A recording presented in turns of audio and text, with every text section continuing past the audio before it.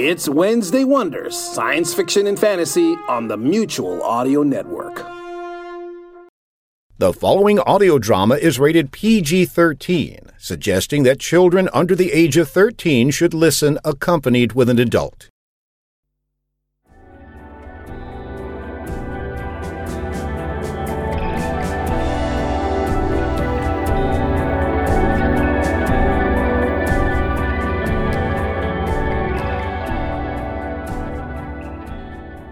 Welcome to Chronosphere Fiction. This is your pilot, Daniel French. We're going back to Mars for part 2 of Patricia Keeler's Colony. Let's not dilly-dally, buckle in and hang on. Here we go.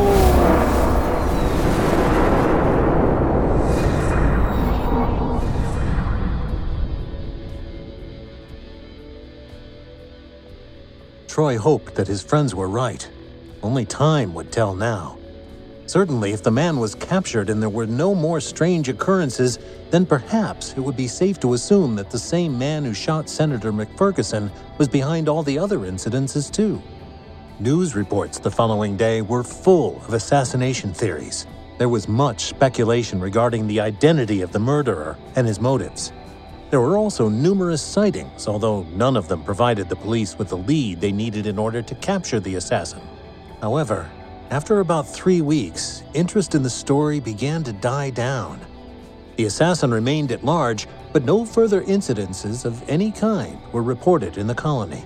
Attention was now being focused on finding a replacement for Senator McFerguson, and his replacement was due to arrive shortly from Earth. For Troy, the fact that there had been no other occurrences was proof that Senator McFerguson's assassin was indeed behind some plot to undermine the colony and its government. Troy had once again begun to feel safe within the confines of the colony and was planning yet another weekend in the Wild Zone. This time, he planned to go camping there with his sister, Sky, and Chase. Troy was very much looking forward to this trip, as were the others. He found that Babylon could sometimes be a rather claustrophobic city, and that he occasionally just wanted to escape to a more natural, less sanitized place. Troy knew that the Wild Zone had been artificially created, but it was the nearest thing in the colony to Mother Nature. Troy and the others arrived in the Wild Zone late Friday evening. It was still reasonably light, however, so they quickly set about putting up their tents. Troy and Chase collected some fallen tree branches, and in no time at all, they had made a blazing campfire. By the time they had completed this task, night had fallen. Troy looked up into the star-filled heavens, and for one brief moment, he forgot he was on Mars. This impression was soon dispelled when he saw the odd-shaped Martian moon Phobos. Troy took a deep breath and breathed in the cool night air. He watched as the girls heated up some baked beans. Summer handed him a paper plate, and soon Troy was hungrily tucking into his meal with his friends by the fireside. Once the teenagers had eaten, they began telling each other scary, spine-tingling stories. Summer's story was particularly spooky, and by the end of it, each and every one of them was ready to believe a ghoul or ghost was hiding behind the nearest bush. What's that? What's what? I thought I heard some twigs snapping in the undergrowth. It's probably some small animal. For a moment or two, nothing moved. And then, a tall, dark figure emerged from the undergrowth.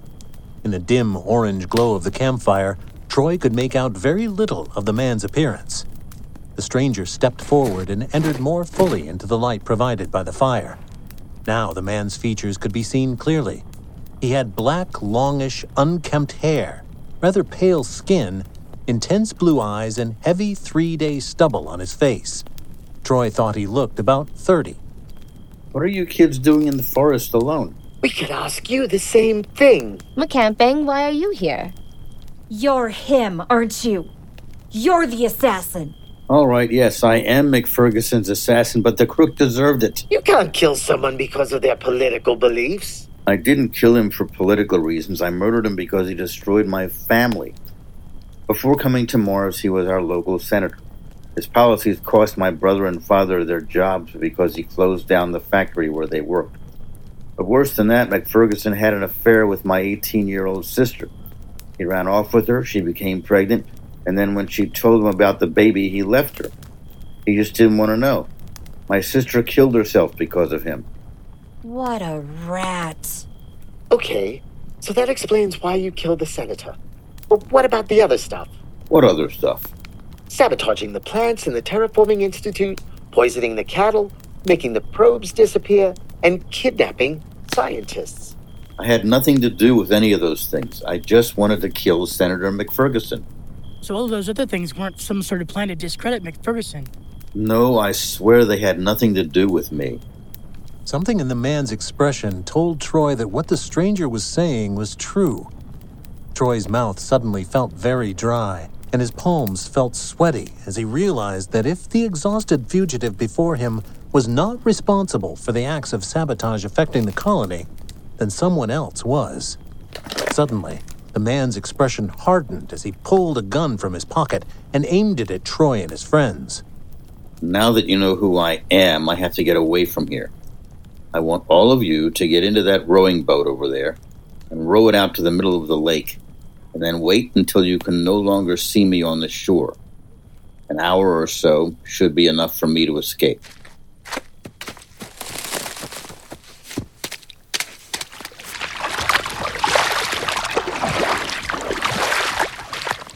They noted as they finally reached the center of the lake that the figure of the fugitive could no longer be seen on the shore. He had obviously already made his escape into the forest beyond. However, neither Troy nor any of his friends wanted to risk returning to shore before they were certain he had gone. 1 hour later, Troy and his friends decided it was safe to return to camp. Troy barely spoke as they rowed back to shore. He was deep in thought. His mind kept chewing over the events of the day.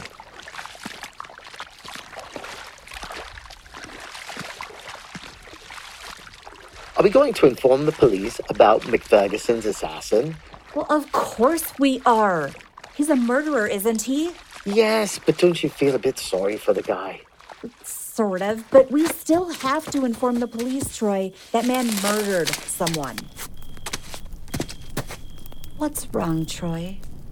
This trip's not turning out at all like I expected. Maybe we should cut this trip short and return home tomorrow. Yes, I reckon that's what we should do.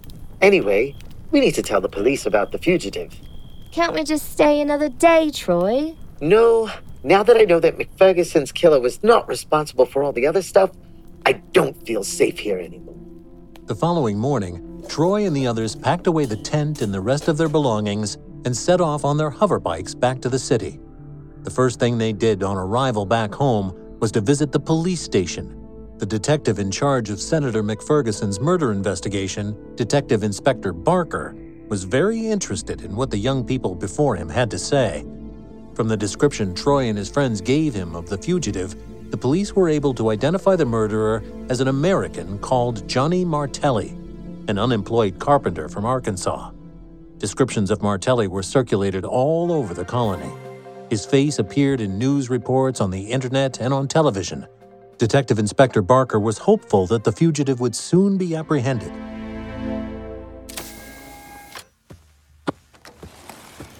You did the right thing, son. I suppose they'll catch him quite soon. Yes, probably, but it won't stop all the weird things that have been happening in the colony since we got here. He wasn't responsible for that other stuff, then? No, he wasn't. Martelli was only responsible for McFerguson's murder and not any of the other things. So, someone else is sabotaging the colony? Yes. Well, that doesn't exactly make me feel all that safe. There's some sort of lunatic going around sabotaging things. Don't worry. The police will get to the bottom of this whole business eventually. Troy, however, was not reassured by his father's words of wisdom. In fact, he was more worried than ever. Despite the ample news coverage Senator McFerguson's assassination was receiving, his assassin remained at large. Detective Inspector Barker could not understand why, after weeks of the fugitive's face and description being circulated to virtually every man, woman, and child in the colony, there was still no news regarding his whereabouts. Sightings of Johnny Martelli had completely dried up. It was as if the man had disappeared off the face of the planet. Detective Inspector Barker wondered whether Johnny Martelli had somehow managed to escape on a space shuttle back to Earth. This was extremely unlikely, as security at the space shuttle base was very tight, but it was not altogether impossible to find some way to get on board a shuttle heading back to Earth. The detective's gut instinct, however, told him that the senator's assassin was still somewhere on Mars. Detective Inspector Barker told himself that he would capture Johnny Martelli if it was the last thing he ever did. In the meantime, Troy's life had returned to normal. Nothing out of the ordinary had happened for weeks now, and Troy began to wonder if perhaps the fugitive had lied about not being involved in all those other strange occurrences that had happened since the colonists' arrival on the planet. But his own inner voice told him that Johnny Martelli had not been lying. He wondered now if perhaps he could have been wrong in his initial character judgment of the man. Then, suddenly, a month or two after meeting Johnny Martelli in the Wild Zone, Troy returned home from school one day to find his father looking pensive and slightly worried. What's up, Dad? Nothing much, I suppose. An unmanned probe disappeared this week. You never mentioned that before, Dad. I didn't think it was all that important. How can it not be important? I mean, Martelli couldn't be responsible for the latest 2 probes disappearing, could he? This means that someone else is trying their best to sabotage the colony. We have to find out who's doing all this stuff.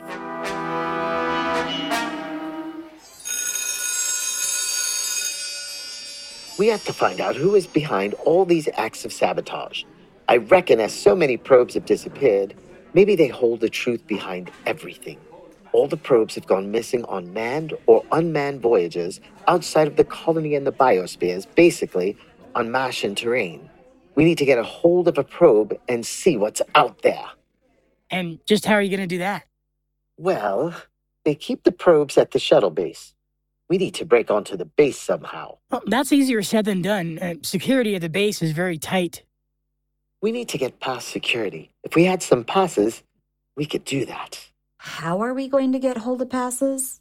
I could hack into the school's computer system and use it to forge passes for us. Why can't we use our home computers for that? Only the school computer is linked to the shuttle base. Around half of the shuttle base is operated by robots. Once we have the security passes, it shouldn't be too hard to get past security there. Those robots are nearly as smart as humans, but not quite. They still haven't managed to work out when they're being tricked or taken for a ride. They're too trusting and too logical. We humans can still get the better of them because we're crafty and cunning. What are you all up to? Nothing much. I know you're plotting something. I overheard you. Okay, we're going to forge some passes, get onto the shuttle base, take it out onto the Martian terrain, and find out what's been going on with all those disappearing scientists and probes. I want to come. You can't. It's too dangerous. I want to come. I want to be involved. If you don't let me come, I'll tell Mom and Dad what you're planning. Oh, fine. Come along if you must. You'll be glad you involved me in your little scheme in the end. Just you wait and see. You can keep guard tonight when we sneak back into school to use the computer. What are the rest of you going to do? Chase is the computer whiz. He's going to forge passes for us on the computer. Sky and I will help. It was arranged that Troy and his friends would meet outside of the school at 8 o'clock. When the evening came, Troy was very nervous, but only his sister Summer was aware of this fact. His parents were oblivious to how he was feeling. When dinner was over, they did not remark on anything unusual in their children's behavior. As both Troy and Summer had completed their homework for the day, they were quite happy to let them go out. We're off to the cinema now, Dad. Okay. 10 minutes later, they were standing outside of the Neil Armstrong High School with Chase and Sky, wondering how to get into the building. The caretaker's house is next door to the school. He always leaves his keys under the garden gnome on the front lawn. He doesn't. Does he? Yep, he really does. Okay, let's go find this garden gnome. Troy, Sky, and Summer followed Chase as he led them to the caretaker's house, which was a small, traditional-looking building utterly dwarfed by the much larger building beside it. As predicted, on the front lawn was an old-fashioned gnome. Troy lifted it up sheepishly. There underneath, as Chase had said, there was a large bunch of keys. With the keys in hand, they ran back to school, and after fumbling about with the various keys for 10 minutes, the teenagers eventually found the key to unlock the school's main entrance. When they entered the school's dark and deserted hallway, they decided to head straight for the computer lobby. Once there, Chase chose a computer and switched it on. Within seconds, he found the space shuttle website. Troy, Sky, and Summer watched in awe as he quickly hacked into the site and proceeded to create forged security passes that were virtually identical to the real thing. Now, Troy and his friends were ready to put the next step of their plan into action. The very next evening, Troy and Summer met their friends Sky and Chase by the recently erected statue of Senator McFerguson in the nearby park. You've got the passes, right? Yes. Okay, let's go then. Each one of them had brought with them their own hoverbike. Troy mounted his and pressed the ignition into life. Sky, Summer, and Chase did the same. The hoverbikes levitated off the ground and sped through the air. Half an hour later, they had reached the confines of the biosphere. Before entering into the tunnel that would take them into the harsh Martian world beyond, Troy and his friends got off the hoverbikes and put on their spacesuits. They then remounted their bikes and entered the tunnel that would lead them out of the biosphere. They then proceeded to pass through the numerous airlocks. 20 minutes later, all 4 hoverbikes were parked outside of the biosphere. Troy glanced around at his surroundings. All he could see were red boulders and rocks. The terrain here was quite flat. However, in the distance, Troy could make out high mountains. He knew that hidden from view there were also deep ravines and valleys. Troy's eyes suddenly found what they were searching for. There on the horizon were several large buildings and runways. This was the launching and docking area for the space shuttle and probes.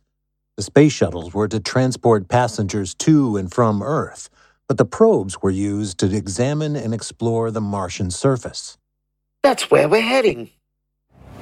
The hoverbikes took off again, this time heading towards the sprawling space shuttle complex in the distance. Once there, Chase, who had a photographic memory, recalled the map of the complex he had seen on the computer and led them directly to the building where the probes were kept. The building was heavily guarded by robots. However, once Troy and the others showed them their security passes, the robots asked them no further questions and let the 4 teenagers board a probe without any resistance whatsoever. Troy thought that it was a good thing that this particular building was guarded by robots, for robots were notoriously easy to hoodwink and manipulate. Their logical natures and lack of emotions meant that they did not fully understand the subtleties of human nature. They did not comprehend when they were being lied to, and tended to take everything at face value. It was thus Troy, Summer, Sky, and Chase found themselves on board a space probe. Troy steered the probe toward the launch pad. The probe's rockets burst into life, and the probe shot up into the air. It flew high above the Martian terrain, and from this height and location, there was no sight of any abandoned or lost probes littering the surface of the planet. Troy decided that they might get a better understanding of what had actually happened to all the missing probes if they were at ground level, so he brought the space probe back to the surface. Once on the surface, the probe's wheels, which had been tucked up beneath it, came back down, and the probe resembled a tank. The probe was making good progress across the Martian surface when Troy spotted something strange on the distant horizon, a swirling cloud. What on earth is that? I don't know. I do. It's a sandstorm. The red cloud moved at amazing speed, and before there was time to escape, the storm had reached the probe, enveloping it in a huge red sandstorm. When Troy looked out of the probe's portholes now, all he could see was a thick, red, impenetrable soup. The probe's wheels were soon clogged up with sand, and indeed, after a few more minutes, the probe itself was half covered in sand. Several minutes later, the sand had all but covered the probe. Tiny particles of dust began to seep into the engines, stopping the probe from working properly. Now the probe was not only unable to move, but it became dark as the probe sank deeper and deeper into the sand. and the air filters ceased to work, so that Troy and his friends were slowly choking. We're being buried alive! Seconds later, Troy, Summer, Sky, and Chase were unconscious and at the very brink of death. However, they did not die, and sometime later, Troy opened his eyes to find himself lying on a bed in a white, windowless room. There appeared to be no furniture in the room except for the 4 beds on which he and his friends lay. Troy noticed that so far he was the only one to have regained consciousness. Troy turned to observe his friends more closely. Someone had placed them all on narrow beds and covered their bodies with silver metallic sheets. Soft pillows of the same material had been carefully placed beneath their heads. Someone had rescued them from being buried alive and taken care of them. And yet there was something about this room that reminded Troy of a prison. As he continued to glance round, he noticed that not only was the room windowless, but there also seemed to be no door. The light in the room was entirely artificial, although Troy could see no light bulbs of any kind. Where are we? We're in some sort of weird white room. There are no windows or doors. How did we get here? Someone must have brought us here.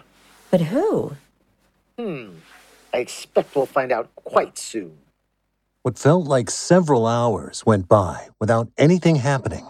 Troy began to grow very restless. He even wondered whether he and his friends might actually be dead. What if this was the afterlife? Suddenly, one wall rose up like a screen to reveal that they were actually within a room in a much bigger building. The building itself seemed to be made almost entirely of green glass. They were obviously on one of the top floors of this building, as they could see many other oddly shaped buildings stretched out beneath them. The buildings that flanked the one they were in were strangely organic structures. Many of them looked like elongated toadstools. A dull greenish light pervaded everything. One of the other white walls of their room lifted up. Troy gasped in shock as he saw that they were surrounded by a group of 10 small, gray-skinned men. For the creatures before them were not really human, but rather humanoid. The creatures were about the size of a 10-year-old child. They had huge, bulbous heads, extremely large black eyes, tiny noses, mouths, and ears, and fragile-looking limbs. Their skin was a light gray color, and they appeared to be entirely hairless. Each of them wore a silver metallic bodysuit and carried some sort of laser gun. Also strapped to their waist were spherical objects that looked rather like silver eggs. Who are you? For want of a better word, we are the Martians, the original inhabitants of this planet.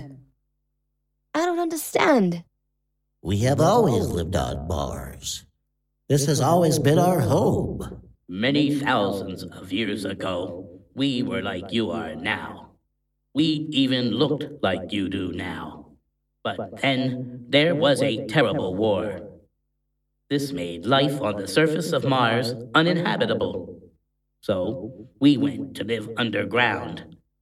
We built cities underground, and we continued to live our lives the best we could.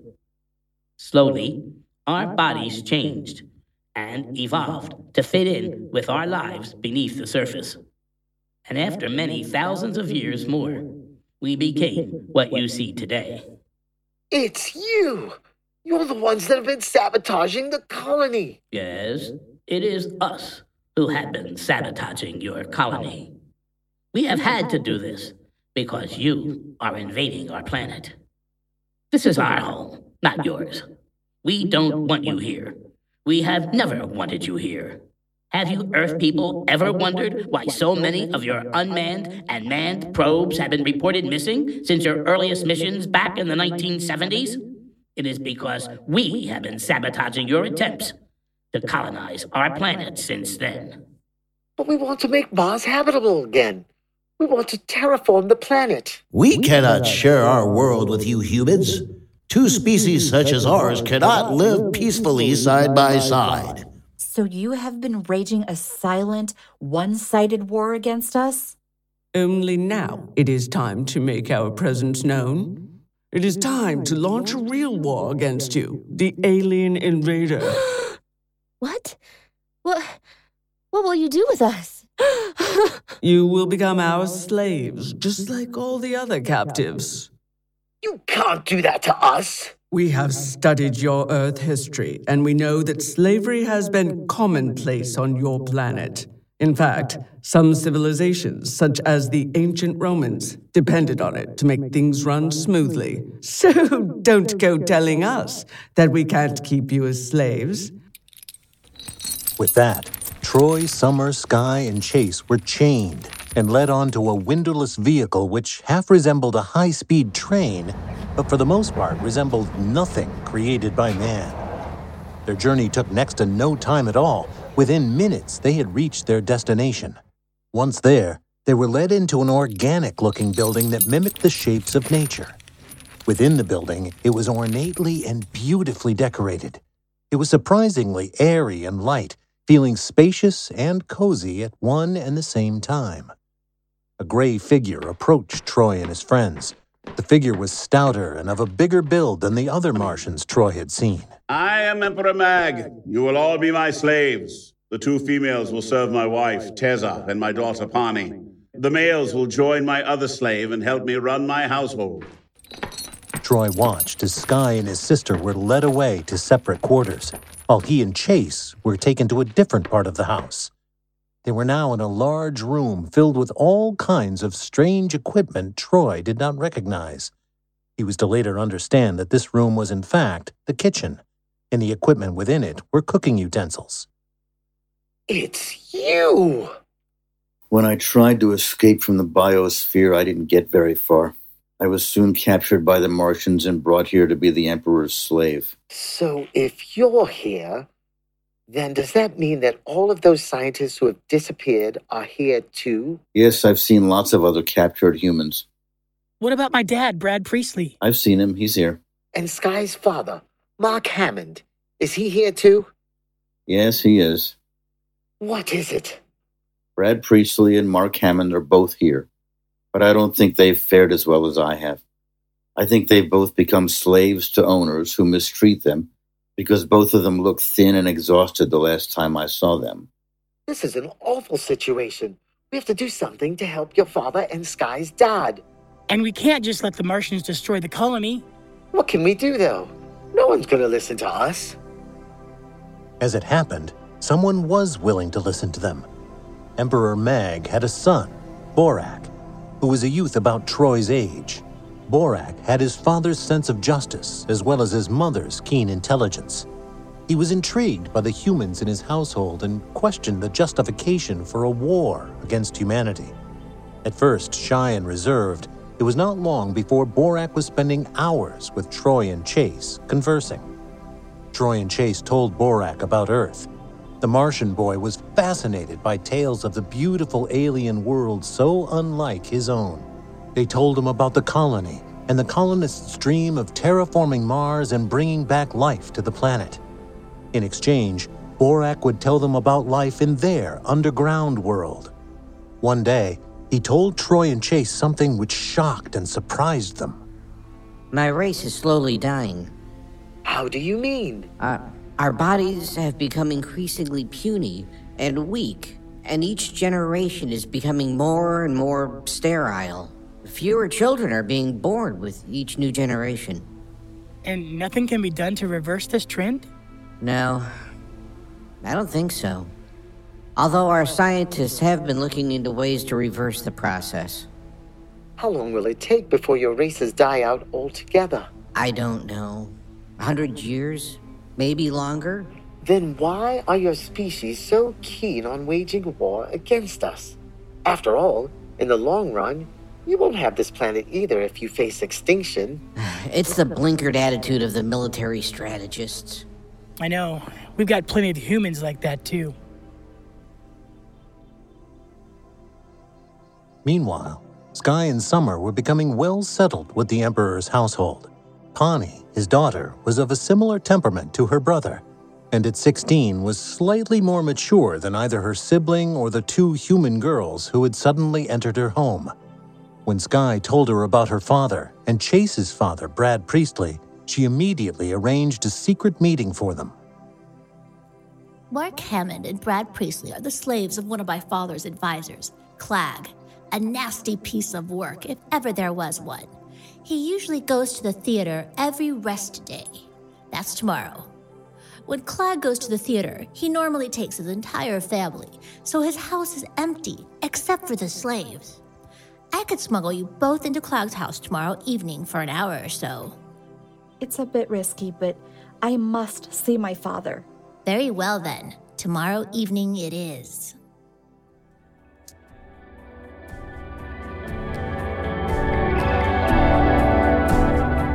Colony is written by Patricia Keeler. Your very skilled narrator is none other than Jeff Moon. Troy Robinson is played by Joe Brillin. Skye Hammond is M.A. Dorfler. Dexter Robinson, a.k.a. Troy's dad, is played by Steve Katz. Senator McFerguson is voice acted by Joe Stofko. Chase Priestley is voice acted by Scott Slagle. Summer Robinson is played by Nina Bricko. Dana Robinson, known as Troy's mom, is played by Alana Labarine. Mac is voice acted by Frank Guglielmelli. Sally is played by Jennifer Knighton. Elder Martian, voice acted by Anne Greist. Young Adult Martian, Frank Guglielmelli. Emperor Mag is voice acted by Pete Lutz. Clag is played by Rich Green. Borak is voice acted by Paul Arbisi. Television newscasters and other voices are by Daniel French, Caitlin Curtis, and Spencer J. Frederick. Editing, sound design, and music are by Daniel French at Fishbonius Sound Design. Thank you again for traveling the spectral streams on Chronosphere Fiction. Until next time, keep your cosmos clean.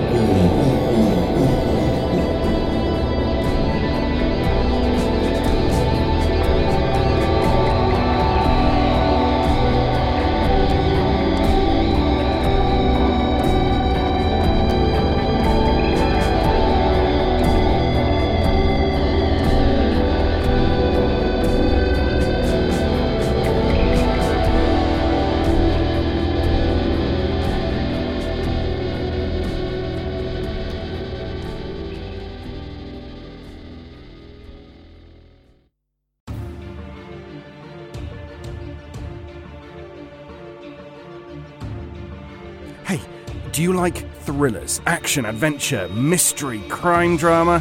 Well, you're in luck, because here on the Mutual Audio Network we have Thursday Thrillers. You can subscribe and have a dose of adrenaline-pumping audio every Thursday from your favorite podcast player. Get it here now.